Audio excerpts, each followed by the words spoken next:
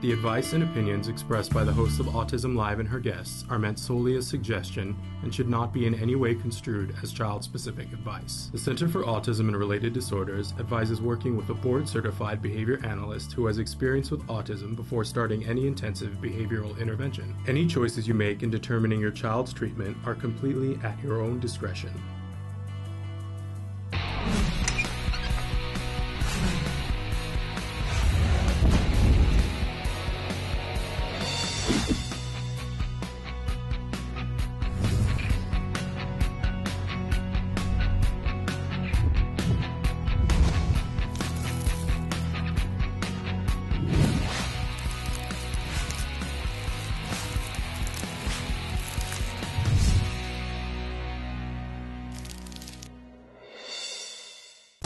Dr. Doreen Grand-Piché is the... Dr. Doreen is an expert in autism. Doreen Grand-Piché. Dr. Grand-Piché. Dr. Doreen Grand-Piché. Dr. Doreen Grand-Piché is a visionary in the field of autism. Now you can ask her questions on Ask Dr. Doreen. Good morning and welcome back to Autism Live Live. We are so excited to be back live with you. It is Wednesday, April 21st. And the year is 2021. We are here with Dr. Doreen Grand-Piché, and she is live with us right now.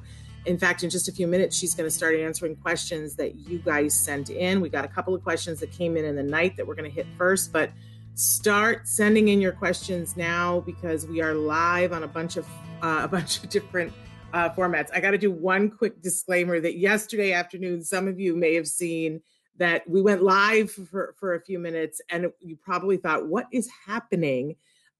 We were actually filming a training. And so I was pretending to be a mom, which, please, I don't have to pretend that far, right? But we were talking about my son, Nathan, who was a mythical child. And we were doing this training that's for supervisors. And I was with Jen Yakos. And of course, I was left in charge and made us go live. So the buffoon that I am. So for those of you who are like, I don't understand why she was only on for 5 minutes and why was she talking about her son, Nathan? That is why. It was a training. From time to time, I get called upon to film things and to portray different, like the angry mom who's upset about things, or the mom who is having trouble with something, or the mom who wants to ask this question. And it's a role I play well. And we make up mythical, I think for a while yesterday, I had a daughter named Vera, and I had a husband who didn't want to participate. And, because there are lots of scenarios out there. And so anyway, that's what was live yesterday. So for those of you who saw that and were like, I don't understand. In any case, we are here today and we are live on many platforms, and we're not pretending to be other people. Just want to be clear about that. So there are lots of ways to write in. You can write in. Right now we're live on Facebook, on YouTube, on Twitter, and our homepage, autism-live.com. We're also live on about 10 other sites. I'm sorry, it might be more than that today. I'm not 100% sure. And then later on, we're going to podcast this episode to every place that you get your podcasts for free. We are a free download. And we love being available to you in that format. If you want to search our back library, this is our 10th year being on the air. It's craziness, I know. But if you would like to go back in time and look at some of the earlier videos, that they're all available to you on our YouTube channel and on our homepage, autism-live.com. You can search by topic, by speaker, by date. If there's any other way you want to search, let us know. You can also search Ask Dr. Doreen by question, which is really fabulous. So you can say toilet training, and it'll show you all the questions over the years that Dr. Grand-Piché has answered for toilet training, which is pretty amazing. We are reminding all of you that thanks to you, we are currently the #1 rated podcast for autism. And that is a really wonderful designation for us to have. We're committed here to provide information and inspiration to the entire autism community. That starts with people who are on the spectrum, but it also includes everyone who loves them. I count myself as one of those people. And I know that Dr. Grand-Piché counts herself as one of those people, but she's also the preeminent expert in the field of autism. She joins us on Wednesdays whenever she can to share that information and inspiration for you. Please write in your questions now if you have them for her. Know that no expert in any field, but specifically in this field, could provide individual specific information. She's going to need to give you information of a general nature that you take back to the expert that has eyes on the situation. But as so many of you write in and say, she's so helpful. And to be able to talk to someone with her level of expertise, more than 40 years in this field, is absolutely an amazing opportunity. And we thank her for being here to do that. So, Dr. Granpeesheh, thank you. Welcome back. You had a little bit of time off because you had to celebrate a birthday. Yes. We celebrated with, I want you to know, we tried to celebrate it a little bit with you, and then we celebrated without you on your actual birthday. And I have to get a clip to you because we had I think it was a supervisor who was on and said what an inspiration you were to her, and that she especially wanted to say happy birthday because that she was in this field because of something you said. We got to get that clip to you. Oh, thank you. That's really very nice. Thank you, Shannon. And good morning, everyone. It's lovely to be back. Well, it's our absolute thrill. I'm already saying good morning to Ellen and to Aaliyah and to Parker and to Amazed and Sam Rowit. So if you guys want us to shout out to you, please feel free to write in. I'm going to jump to 2 questions that we had come in the night. One of them actually came in this morning. And I really want to get Dr. Granpeesheh's opinion on both of these questions, but I also want to let everybody know that tomorrow is a very special day on Autism Live. We are going to be featuring This Week in Our Minds as sort of the week of the woman. And tomorrow on the show, we're having 2 different women who received their diagnoses of being on the autism spectrum as adults, how that impacted them. One of them is a mom and discovered that maybe she needed a diagnosis, because a child was diagnosed. But both of them are professional women and really intelligent, bright women. I think you're going to love both of them. But that's going to lead right into this next question that somebody wrote in. I'm going to edit a little bit because it's a little bit long. But they say, I'm a 35-year-old female in the process of going through an early intervention neurodevelopmental pathway with my 20-month-old son. Basically, he's been put on a diagnostic process due to strong indicators of autistic traits and a significant family history of autism in males of both mine and my husband's immediate family. During this process, a few of the healthcare professionals involved have suggested that I explore a diagnosis for myself. This is something that has been suggested to me by non-clinicians in the past, but it seems a little more validated now with everything that's occurring. The thing is, I'm not really sure what benefit there would be to getting a diagnosis now at 35 years old. I've had many challenges in life, especially with people, but I feel I've developed my coping strategies and adapted myself to the world accordingly. I'm not entirely thrilled with the idea of being officially autistic either, due to the preconceptions this comes with and the impact it may have on me professionally, as I'm quite a senior role. Worst case scenario for me is that I become more valuable as a diversity quota than as an individual contributor. However, my husband is very keen that I explore a diagnosis as he feels it will help me to understand myself better. And also if I might need therapy again in the future, then I can seek more tailored support. I guess it might help me be a better parent, ? Would that actually be the case? Has anyone had significant benefits to getting a late diagnosis? And that is what they wrote. Yeah, that's a fascinating question. And also, first, let me start by saying how amazingly eloquent this writer was. I mean, beautiful writing. So, first of all, let me just say, as a diagnostician, when you get diagnosed, or if you see someone who gives you a diagnosis, that is protected information. So you do not need to share that with anyone. You can just hold on to that. And the professional also does not have the right or to share it without your permission. So, and that includes everyone, your health insurance, everyone. So that information can be for your own sake. And yeah, I think if you go to I mean, I completely understand the perspective of not wanting to become just another number in terms of diversity. I get that. And I think you're past the point of it benefiting you in terms of accommodations. Just reading the way that you're writing, I don't really think you need accommodations in your life. It sounds like you've had a very successful life. But I do think that it might be helpful in terms of if you have future questions or go into therapy or want to learn more about yourself.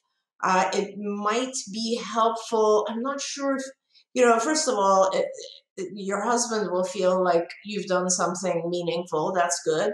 But if you yourself feel that you might be on the spectrum, clearly it would be more kind of what we used to call Asperger's, which is extremely high functioning and slightly different than autism or ASD.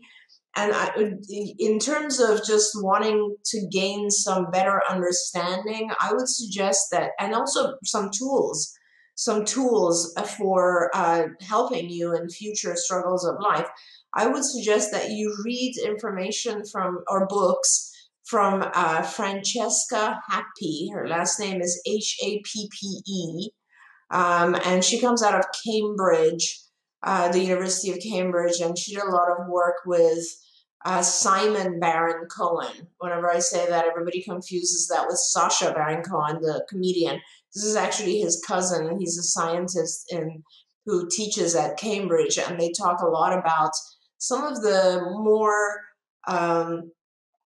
cognitive areas associated with autism.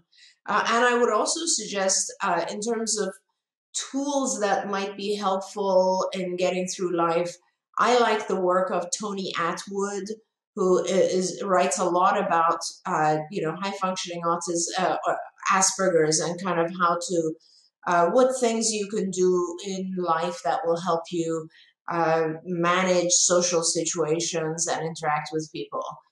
So that's kind of my guidance. I think you should probably, just like anyone else, it's always good to have more insight into your own strengths and areas of difficulty.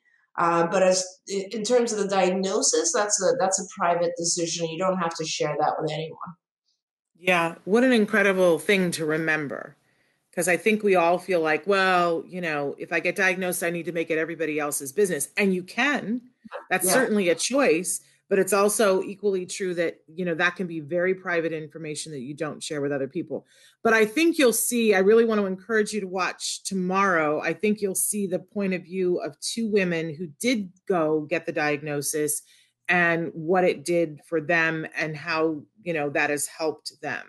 I think this is a question that comes up a lot now. There have been a lot of things that have been in the forefront. You and I have actually talked about this before on the show, Dr. Granpeesheh, that, when somebody discloses that's in the public eye, or they see somebody who's going through something and it's not as stigmatized, then everybody goes, oh, perhaps that's me. I think that every single parent, I don't want to speak for everyone, but everybody that I've talked to said that when their child was diagnosed, they at least recognized themselves a little bit in the diagnosis. And then we all went, wait a second. So does that mean that I'm on the spectrum? Mm-hmm. I certainly asked that question. My husband certainly asked that question. But there is that spectrum, and we all have some of the traits that are listed on the. Am I wrong, Dr. Granpeesheh? No, that's exactly where I was going to go, Shannon, and thanks for bringing that up. So, we all have traits of some of these different, classifications of disorders, right? We all have, let's say, so not all, but some people are very, let's say, obsessive about things being a certain way. Others have difficulty with people getting too close to them. Others have sensory issues. Many of us nowadays have sensory dysregulation. We all have different aspects of it, or we might all have different aspects of not just autism, other mental issues as well. But the definition of what's classified as a disorder, and I don't like the word disorder, but that's what we call it. is basically that in order for something to be a disorder, it has to it has to result in you being dysfunctional in one of two environments. You're either your home social life or your work's educational life. And so, I always use the example of alcohol abuse or alcohol dependence as one example. You could drink a bottle of scotch every day, but as long as you are a functioning adult, go to work, your family is happy with you, nobody's having any kinds of issues, hey, maybe you just have really good redox and you wouldn't be classified. The classification of a disorder comes from not being able to manage in life. And so having some of the symptoms doesn't mean that you have the disorder. And that's really, really important. Like with autism, it is important to have the required number of symptoms within each area. And so that's the difference. But I do want to say this, that a lot of the things that people struggle with that lead them to say, I don't know, I might be on the spectrum or I might have a sensory processing issue, that there are a lot of things that can be done to help those things. Yeah. And even as a 35-year-old adult, I think that sometimes just shining a light on something, perfect example, I love Dr. Stephen Shore. He identifies as being on the spectrum, and he is a wonderful professor at a esteemed university. But when he started working there, he said to them, I'm going to have, and this was years ago when maybe it was a lot less okay to be casual. He said, I'm going to have to wear a baseball hat when I lecture in my classroom because you have fluorescent lights above, and the fluorescent lights, if they come down over my eyes, I can't concentrate. But if I wear a baseball hat, I'm fine. I'm good to go. And again, it was a time when that really wasn't acceptable. Professors didn't wear baseball hats in lecture halls, but they said, sure, okay, do that. And then he was able to do his job. I think a lot of times, if you didn't know that that's what your issue was, if you didn't know that that's what's bugging you out so that you can't concentrate, what would have been lost? Like Stephen Shore and all that he's taught so many people over 2 decades would have been lost. So that awareness of himself and going, I can't do it when the visor isn't there and there's lights, that awareness allowed him to be successful in his life and to help other people. So I do think that shedding some light on stuff and going, oh, is that why I'm having a hard time with that? So what could I do to work around that? Or what could my partner do to work around that? I think that can be life-changing. And that's what I've heard from people. Yeah, I agree with that, Shannon. I think you're absolutely right. I hear a little echo. That's why I'm stopping. I think that it's important if we need accommodations, that we are able to ask for those accommodations. There's no question about that. And that Stephen's example is a great example of an accommodation that is not such a big deal, and anyone should be able to allow that, right? And I think that is a very important part of this. So for this mom who has written in, if you feel that there are accommodations that you might need, and they would definitely be more acceptable once you have the diagnosis. But on the other side, there's a little bit of a stigma associated still with the diagnosis, believe it or not. And it's a very strange thing to me. Like, people have very little understanding of what ASD is.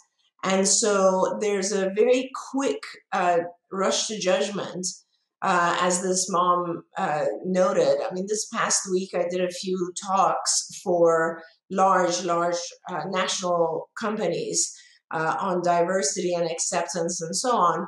And it's really, and a lot of the slides that I presented were asking people, hundreds of people on these presentations, just kind of stop for a moment and ask yourself, when someone says they have a diagnosis of autism, what is your immediate reaction?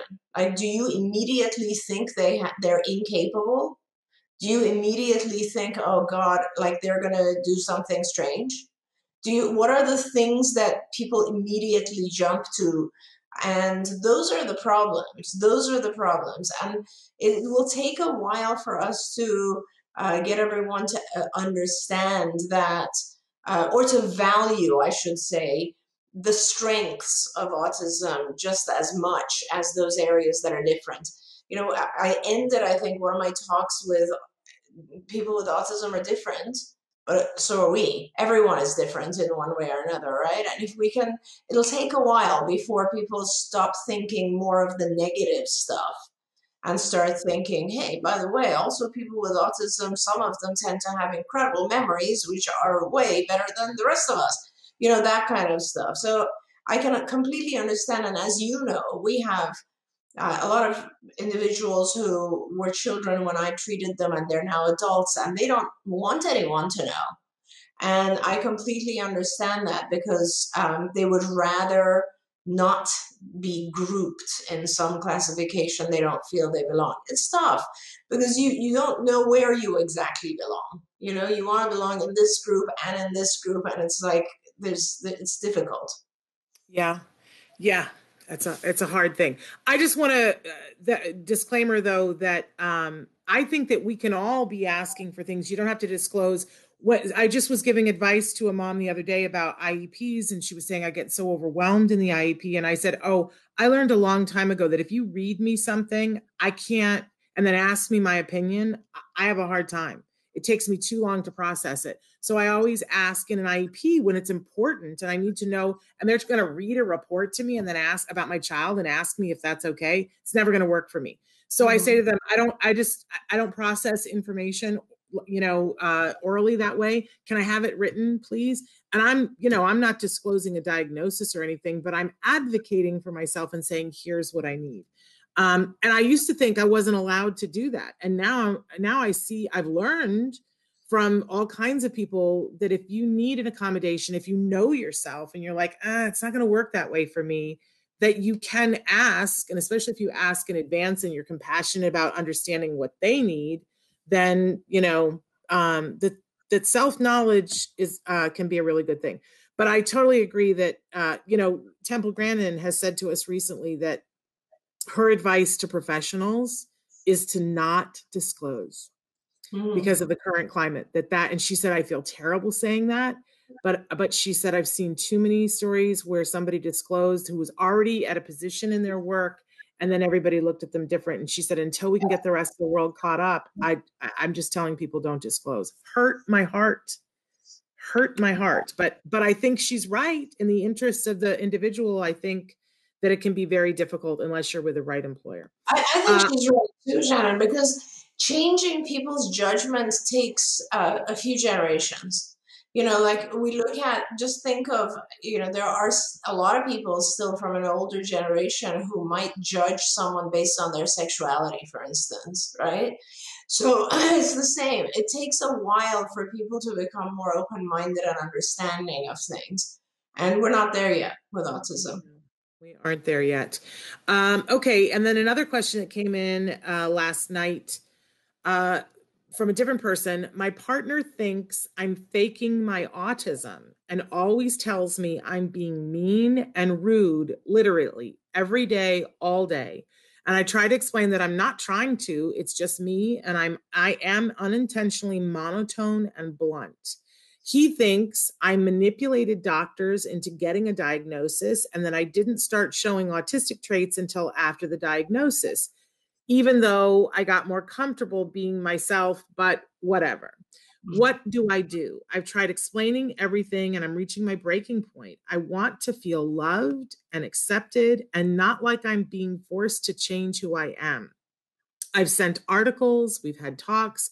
I even started therapy. He won't accept me, but I love him. Will I ever find someone to accept me and not bully me? He makes fun of all of my special interests. How do you break up with someone? I don't know what to do. And I'm sending hugs. That devastates me. Yeah, that's a tough one, but I have a couple of different things I want to say about it. First of all, we all kind of need to be in relationships where we feel accepted and loved. So I completely let's start there and say we acknowledge you. We understand where you're coming from, and I also give you a hug for that. But in addition to that, I want to say relationship is a two-way thing. And Shannon, you said something as we were discussing the previous question, at the end of the discussion. You said, accommodations are important as long as they don't infringe on the other person's, or some, as long as you're kind of thinking of the other person's rights as well. And that is, I think in some ways applies here as well. So, I think it's not about the diagnosis for this second question. It's not really about whether or not you have the diagnosis. It's about, are there things that he can get better at accepting, and are there things that you can get better at changing? Because when we're in a relationship, we compromise. We compromise, and in order to keep the relationship, in order to be loved, in order to be accepted, we both have to work at it. So it's absolutely not okay for him to make fun of your hobbies, because those are your hobbies, and you have the right to do whatever you want to do as a hobby, as long as it doesn't hurt anyone, right? But it's also, it would be nice, and it would probably be very useful to you if you were to learn how to be less blunt and maybe a little bit more cautious in how you communicate with him, because that's something you could do. So I think it doesn't matter whether or not you have an autism diagnosis, it's just about making sure that those things that come with the diagnosis or with or who we are, right? Diagnosis is kind of part of who we are. Is it something that's going to let you functionally and adaptively live in society, or do you need to work on making some things change? This gets into kind of the bigger discussion, Shannon, of individuals who feel that if you have a diagnosis of autism, for instance, you should just be accepted, and treatment or wanting to provide therapy to someone who has autism is inappropriate. And I've always said it's a choice we make, right? It's like I might have a trainer because I want to lose weight. That's my choice. So I actually have someone who helps me make a change within myself. I might have a teacher who's going to teach me a different language, or to play in it, whatever it is. Or I might have someone who's going to help me not lose my temper and get angry, or whatever it is, right?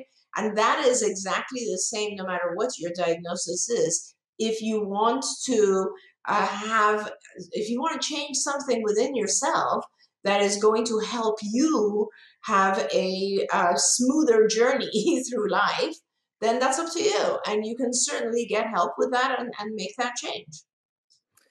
Okay, wonderful. And I really appreciate that. I want to acknowledge that Iron Boy has written in and said, I have autism, and every day I've been doing a prayer with the Lord to be at peace with myself. He says, what I've learned is that some people cannot be fair with autism because some people can't be wrong. And he says that he has a better memory than his parents, which I think is, often the case. That, of course, this is where it gets into that, what I call the duh moments, is that if we could just get the world to understand that individuals with autism are individuals, and just like the rest of us, they're going to have some things that they're great at, and they're going to have some things that are challenges for them. And as you said, that if something is a challenge for them that they would like to improve upon, then that is a choice. Right. But the understanding of that they don't have to be good at the same things that you're good at. Right. That's how the world is supposed to function. We're not there, though. A lot of people feel that, well, if I can do this, then you should be able to do this. And that isn't fair in any realm, whether we're talking about autism or something else. If I was expected to do what you do, I couldn't do it. And while I suspect that you could do what I do, right, there might be parts of it that would be harder for you than they are for me, right? So I think, if we truly want to be accepting of ourselves and others, we have to understand that everybody, as you said, everybody's different. We all are. Yeah. And that's a part of this journey. And it's I want to go back. to interrupt, but it's also about not just what we can and cannot do, but also what we want to do. In other words, there are some individuals, not even on the spectrum, who don't really like to socialize all that much. They like to have their own hobbies and they're perfectly happy. Perfectly happy. There's no reason for those individuals to actually get help in any way, right? But if there's an individual who's struggling on or off the spectrum, I don't care, and they're thinking, I have to figure out some better ways to have a social life, then they need help, right? So it's about what we want to get out of life and whether or not, therapy of some type might help that. And I have to say, I think that that's what makes you so amazing and so unique, because not everyone shares that point of view in the field. And so it's one of the many reasons why I adore you. They want to know, can Dr. Doreen share some ideas on how to teach my child to talk about things other people did in the environment? He can only talk about what he did, even though he did it with somebody else. Yeah, so there's that's one of our early lessons, actually. So I think for a parent who is writing in about that, the best advice I can give you is to go on Skills. And Skills is where we've written out our entire curriculum, right? And that's one of the lessons. Tell me about. And there's a lot of different steps to this. It's very, very basic. You can, I just suggest you go there. I mean, I can tell you the steps, the very basic steps are, make it a smaller activity at home. Have the child, for instance, go get something. Go bring me a book. And when they come back, you ask them, so what did you do? And they'll tell you. And then you'll watch something together on TV.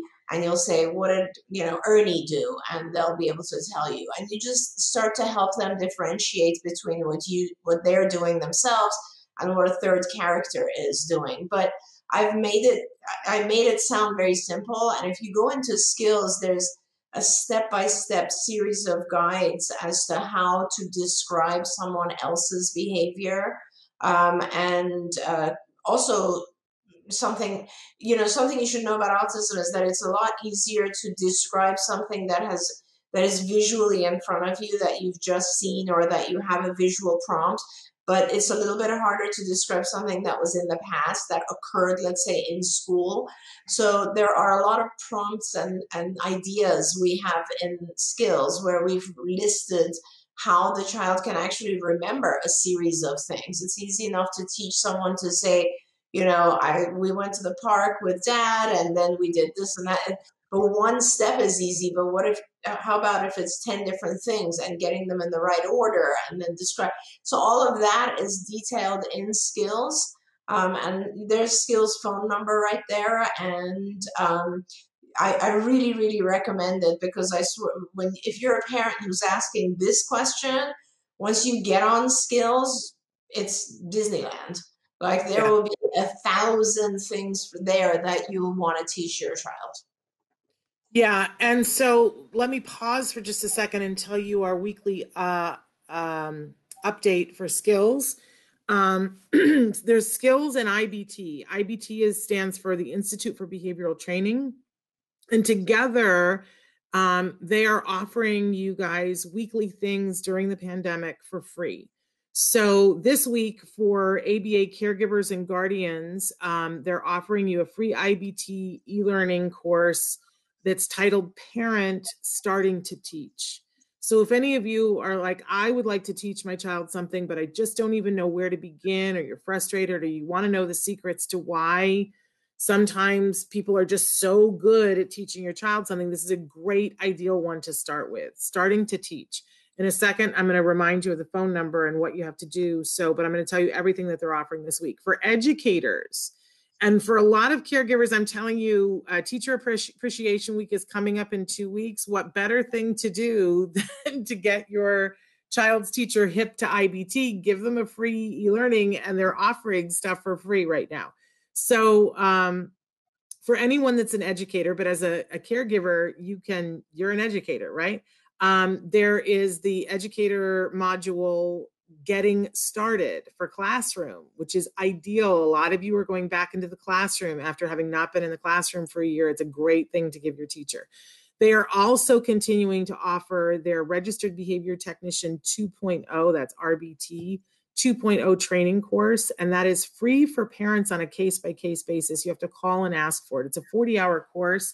It's like a $440 value, and then you would know all the beginning things that therapists are taught on their way to getting their Registered Behavior Technician certification. And they are also offering you 10% off of any skills product if you say that you saw it here on Autism Live.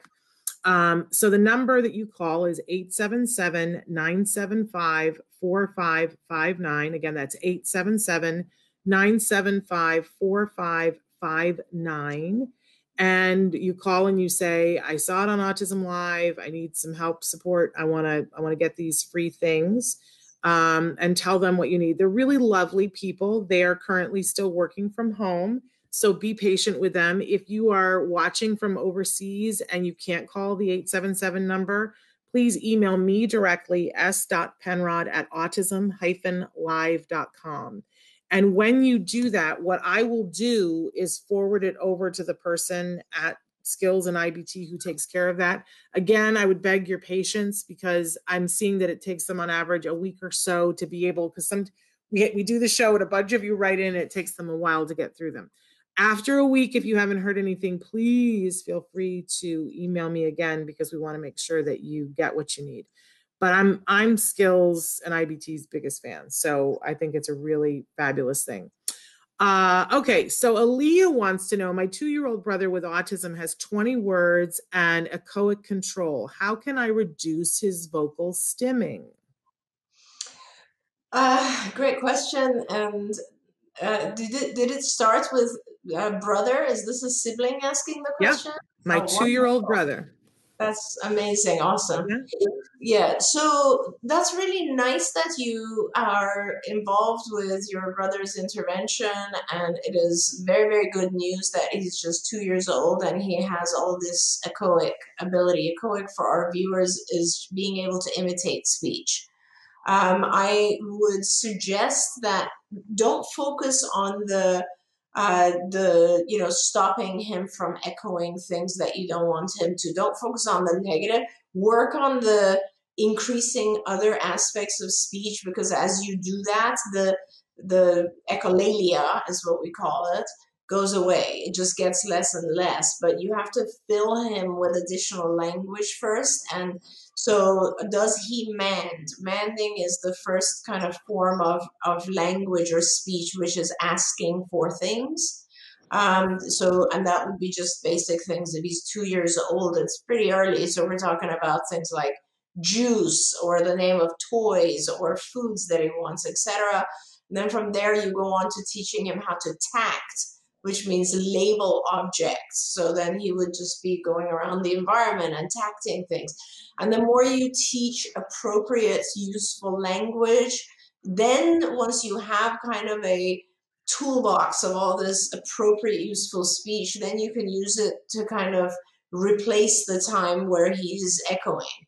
But right now, I wouldn't worry too much about the echolalia. If it bothers you, if it's disturbing you when he does echo, sit him down and start trying to teach him to mand or tact. And again, as Shannon said, the places where you can learn how to do that, go on IBT, the Institute for Behavioral Training. And there are lots and lots of modules. You can choose whichever ones you want, but there's basic ones that are just for parents or family members, and they specifically focus on how to teach manding, how to teach tacting, and they're videos, and so you can watch them and really learn how to do that. And every time you see him echoing something from the past or from some other experience, you can sit him down when you have time and work on some productive therapy to get him to mand or tact. Wonderful. And I just want to say, I don't know how old this sibling is. I don't know whether this is a teenager, an adult, somebody who already has a career. But I see that often with this level of interest and wanting to teach your brother, if you haven't already found a career, if you don't have, CARD is hiring therapists, and they want good, inquisitive, smart people who want to learn more about how to light up a child's world, or how to light up a teen's world, or how to help an adult to be able to get to the things that they want in life. So if you are old enough to be working, let us know. Ellen has written in on Facebook and said, "Good morning, ladies. My twins are 21 now, but for years they had ABA with CARD. I'm so thankful for CARD." Ellen, I'm so thankful. Thank you. Thank you so much. I'm so happy. Yes, Missy has a question. "My 10-year-old son has such a difficult time paying attention to any class in school that he doesn't have any interest in. Yet, when he is interested in something, he learns it to an extreme. How can I help him learn the subjects he isn't interested in?" Sending Missy a hug. Yeah. And isn't that very typical of all of us? Right? I was just going to say, I identify with so many of these questions. I'm like, Absolutely. I don't like to learn things I don't want to learn either. Exactly. Who does? And let me just, go take that path a little bit further. So there are lots of things that we don't like to learn, right? Why do we do it? Why do we go ahead and learn those things? Why do typically developing kids go through and struggle and they do whatever they can to get good at math or science or writing or whatever it is that is difficult for them? And I think the reason they do it is because they have contact with other reinforcers for doing that. So this is it's always about the reinforcers. Like I always tell parents with a lot of our typically developing kids, they do things that are very difficult for them, either because they want to make you proud, that giving them a kudos and like giving them some sort of toy or reward or acknowledgement is important to them. Or they do it because they know that the long-term reinforcer is, I will get my degree, I will pass this class. Or they do it because their peers are watching and they want to be accepted amongst their peer group. These are all reinforcers, right? These are all ways to access reward. And with our kids, they don't really sometimes they don't have those things. Sometimes our kids just aren't that interested in getting social praise. So, and they don't have the ability to look at the long-term reward of, if I finish this class, then I can actually move on and with my peers, because the peers may not mean that much to them. So it's all about giving the individual reinforcers that are accessible and meaningful. So you have to, as a parent, figure out what are the things that are very valuable to your child. Could be anything. It could be, going to the zoo, visiting a friend, visiting a grandparent, going to the grocery store and getting a lollipop, whatever it is, and make it contingent on those particular classes that are hard, those areas that are hard. So make sure there's a reinforcer that the child can access if they pay attention to the thing that is difficult for them. At the same time, so what we just talked about is consequence control, right? We change behavior by changing the consequences and the antecedents. So the consequences, make sure that he gets a really meaningful reward if he pays attention. Antecedent control is get help for him. Get him a tutor or get you yourself help him with those particular subjects, because as something becomes easier, we tend to pay attention to it more. And when it's very hard, we tend to kind of block it completely because we don't want to address it. Okay, I gotta hit this question. Somebody wrote in, Positive Child Development wrote in and wanted to know, please, what is best to enable speech? And then the three choices they gave you were PECS, Makaton, or Sunrise with 3 question marks. Okay, so that's a great question. I apologize if you hear my dogs barking in the background. Not sure what's It's going on. 2021. That's par for the course. Not sure what's going on. So let's talk about those three things. So PECS is Picture Exchange Communication System. PECS, Picture Exchange Communication System. And that is based on icons. So these are little pictures that you so the child would give you a little picture or would point to or put in a book in order to make themselves understood. So I want a juice. They would start with taking a picture of a juice and handing it to you. So that's kind of how they start to communicate, right? By exchanging pictures.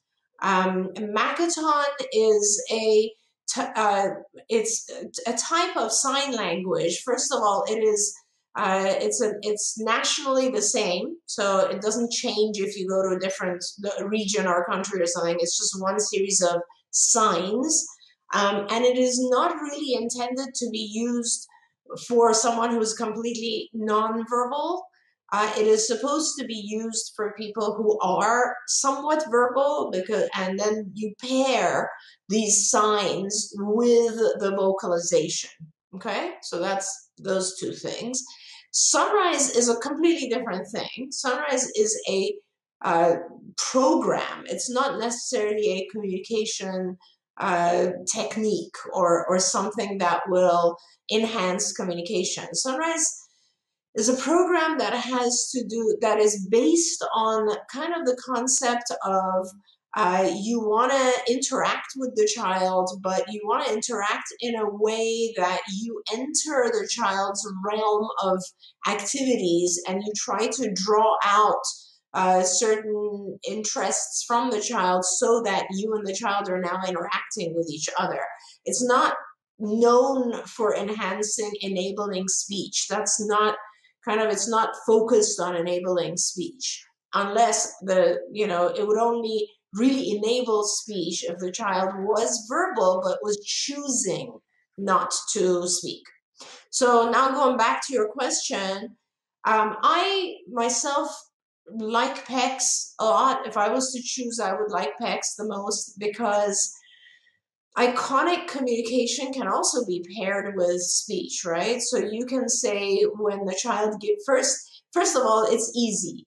And what's important for me is that when a child starts to communicate, I want to give them the easiest way they can communicate because I don't want them to struggle. Because if it's difficult, the child will just choose not to communicate and will tantrum instead to get what they want. So it's really important that they be given a system of communication that is easier than having a challenging behavior. And PECS is easy. So, and then the second part of it is that it is, universally recognizable. Unlike sign, where you need to know the signs, right? Everyone understands the picture of something, right? So it's a language that all of us would understand. If someone gave you pictures or icons, you'd look at it and you'd immediately know what they're trying to say. Whereas if they sign, you might not know that language. So Makaton and other forms of sign language to me are a little bit harder because you're limited in your audience. Okay. Now with PECS, as the child progresses, you can absolutely not just not accept only the icon. You can certainly pair it with a vocalization.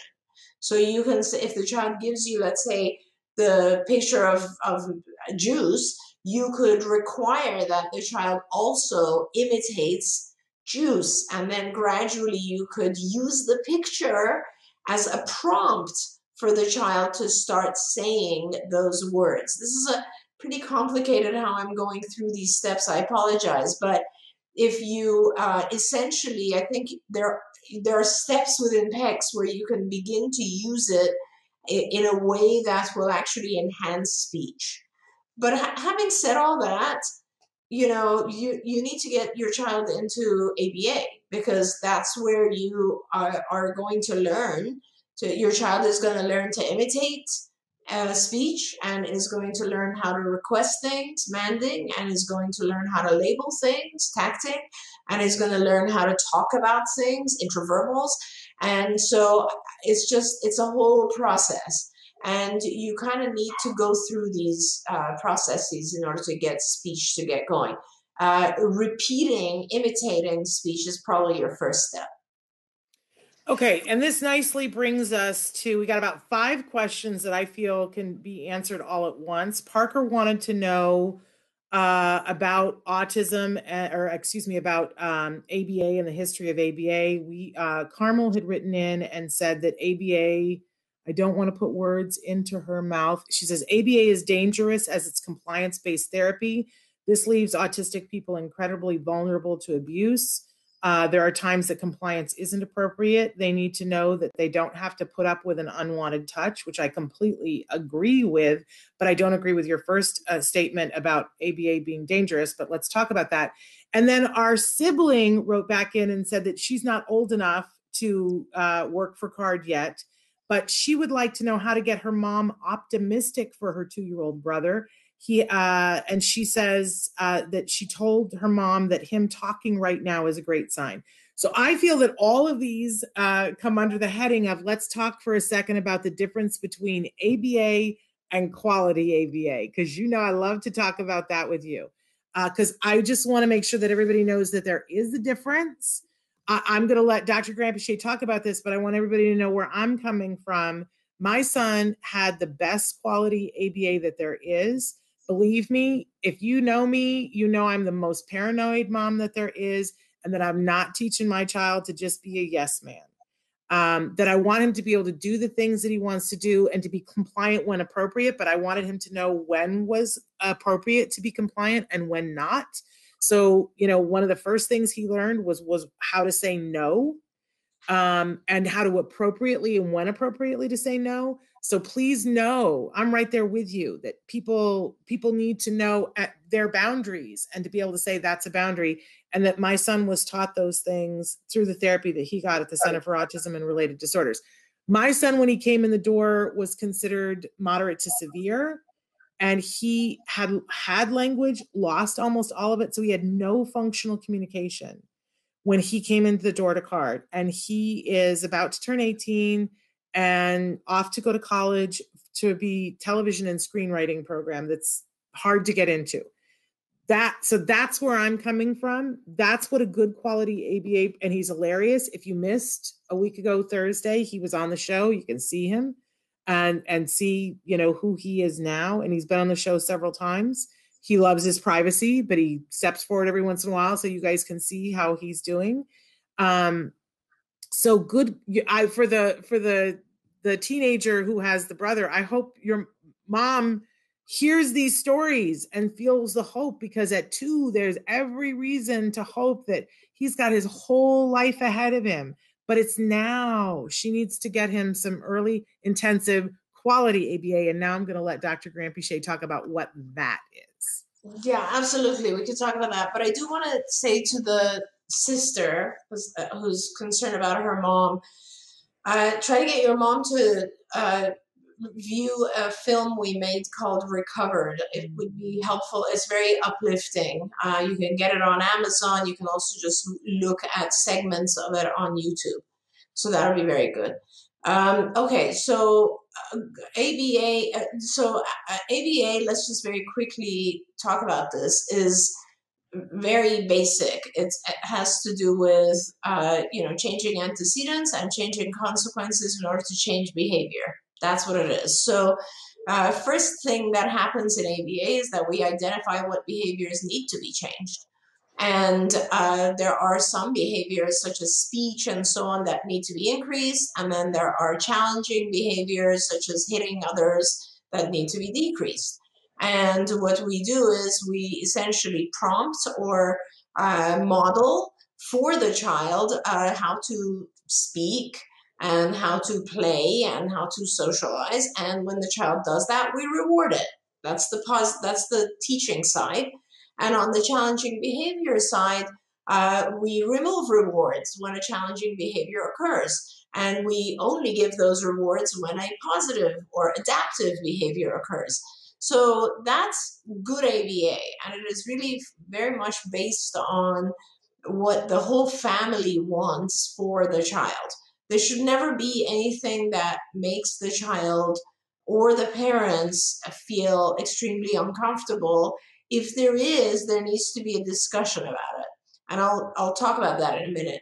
I was actually looking at videos of 2-year-olds yesterday because I'm trying to look and see how identify the important things for 2-year-olds in their program, right? In our program at CARD. And I saw a child who it was at least 10 times in a 30-minute video, every time the child wanted something, the child would throw a massive tantrum, and mom would figure out what the child wants. So the child would scream and throw herself on the floor and cry and so on and so forth. And then mom would say, okay, I think she wants music. And then would give her music. And next time the child would do the same thing and mom would be like, I think she wants the other toy and I'll give her that. Then the child would do the same thing and the mom would be like, I think she's thirsty.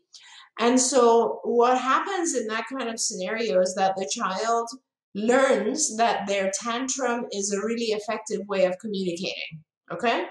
So obviously we don't want the child growing up thinking that tantruming is the appropriate way to communicate. So that has to change. And when you want to change that, what happens is you let the child tantrum and you don't give the child what you think they want in order to stop the tantrum.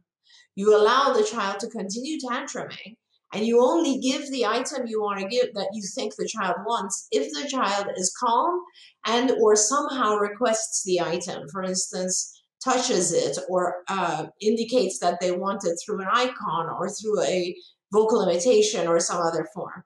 But bottom line is that phase where we instruct parents to not give in, that's the phase that's the most difficult. And that is the phase where a lot of parents feel like ABA can be cruel. And it's not cruel. It is just about giving rewards for the right things. Because every time you reward a tantrum by giving the child what you think they're trying to get, the child is learning, that was effective, I'm going to do it again. So that's kind of where I think a lot of people misunderstand what ABA is about. High quality ABA increases rewards, doesn't decrease them, actually gives tons and tons of reinforcers. I always tell parents, if your child's in the first stage where they're going through a tough time and like there's a lot of challenging behaviors and they're tantruming and you're being told to kind of back off, that's when we need to really increase rewards for other stuff, right? So we do a lot. In fact, there's a type of intervention in ABA which says just free reinforcers whenever he's not tantruming. So there's a lot of reward involved. It's a reinforcement-based therapy. It is not a punishment type of therapy at all. Hopefully that explains it. Yes, and I love that explanation. I so appreciate when somebody writes in and says, you know, how important it is to teach our kids about appropriate touches, because I feel like that's a super important thing. But I just want to be clear, you know, because the statement is ABA is dangerous. And I just want to be clear that ABA isn't dangerous. People doing ABA wrong has the potential to be dangerous. And that's why it's so important that we continue, all of us, to be a mouthpiece, that we be vigilant, that we make sure that, you know, we're getting the best quality ABA, that we report people if they are doing things that are inappropriate, and that we be at the forefront as caregivers, reminding people that our kids are individuals who deserve respect, and, you know, their individuality deserves respect. But I go back to a couple of different things. You know, that I find that one of the things that I explain to people now, because, you know, Dr. Granpeesheh, the people will look up ABA online and then they get to see a video. And if you know what ABA looks like, you understand the video, that you're seeing DTT and you understand how it goes into a program. But if you don't know ABA, what you see is somebody sitting and saying, the child's got something in front of them and they say, touch car. And then the child sort of robotically touches the car and they go, yay. And you go, what is that? That just looks like bizarre. Mm-hmm. But what I started saying to people is, if you were going to learn ballroom dancing and you went to go do ballroom dancing, they wouldn't just put on music and go, let's feel it and let's samba. The first thing that they do is that they put some cutouts of feet on the floor. They don't have the music on and they go, okay, let's practice now. Put your foot on the 1, put your foot on the 2. Now that is not what it looks like when it's done. Right. But it's step 1. And what you're doing is eventually it's just like driving, like anything else, a skill that you learn that's got many steps to it. Eventually it becomes yours. Right. And you do it with your particular flair, but you got to start somewhere to learn. So what I love about ABA, which looks weird, and at first, the first time they were doing it with my son, I was like, oh no, what have we gotten ourselves into? I remember saying, touch car. I want him to go to college, folks. Touch car. We're never going to get there. But we did. But once you've seen it, you understand the arc of it and go, oh, okay, that's just step 1. And step 35 is this. And at step 42, it's his. And he does it in his way. And it's okay that he does it in his way. And now he has that skill forever. Just like driving, the first time, when I was like, how do you remember to look in the mirror? Oh my gosh, it's just too much. It was so overwhelming to me.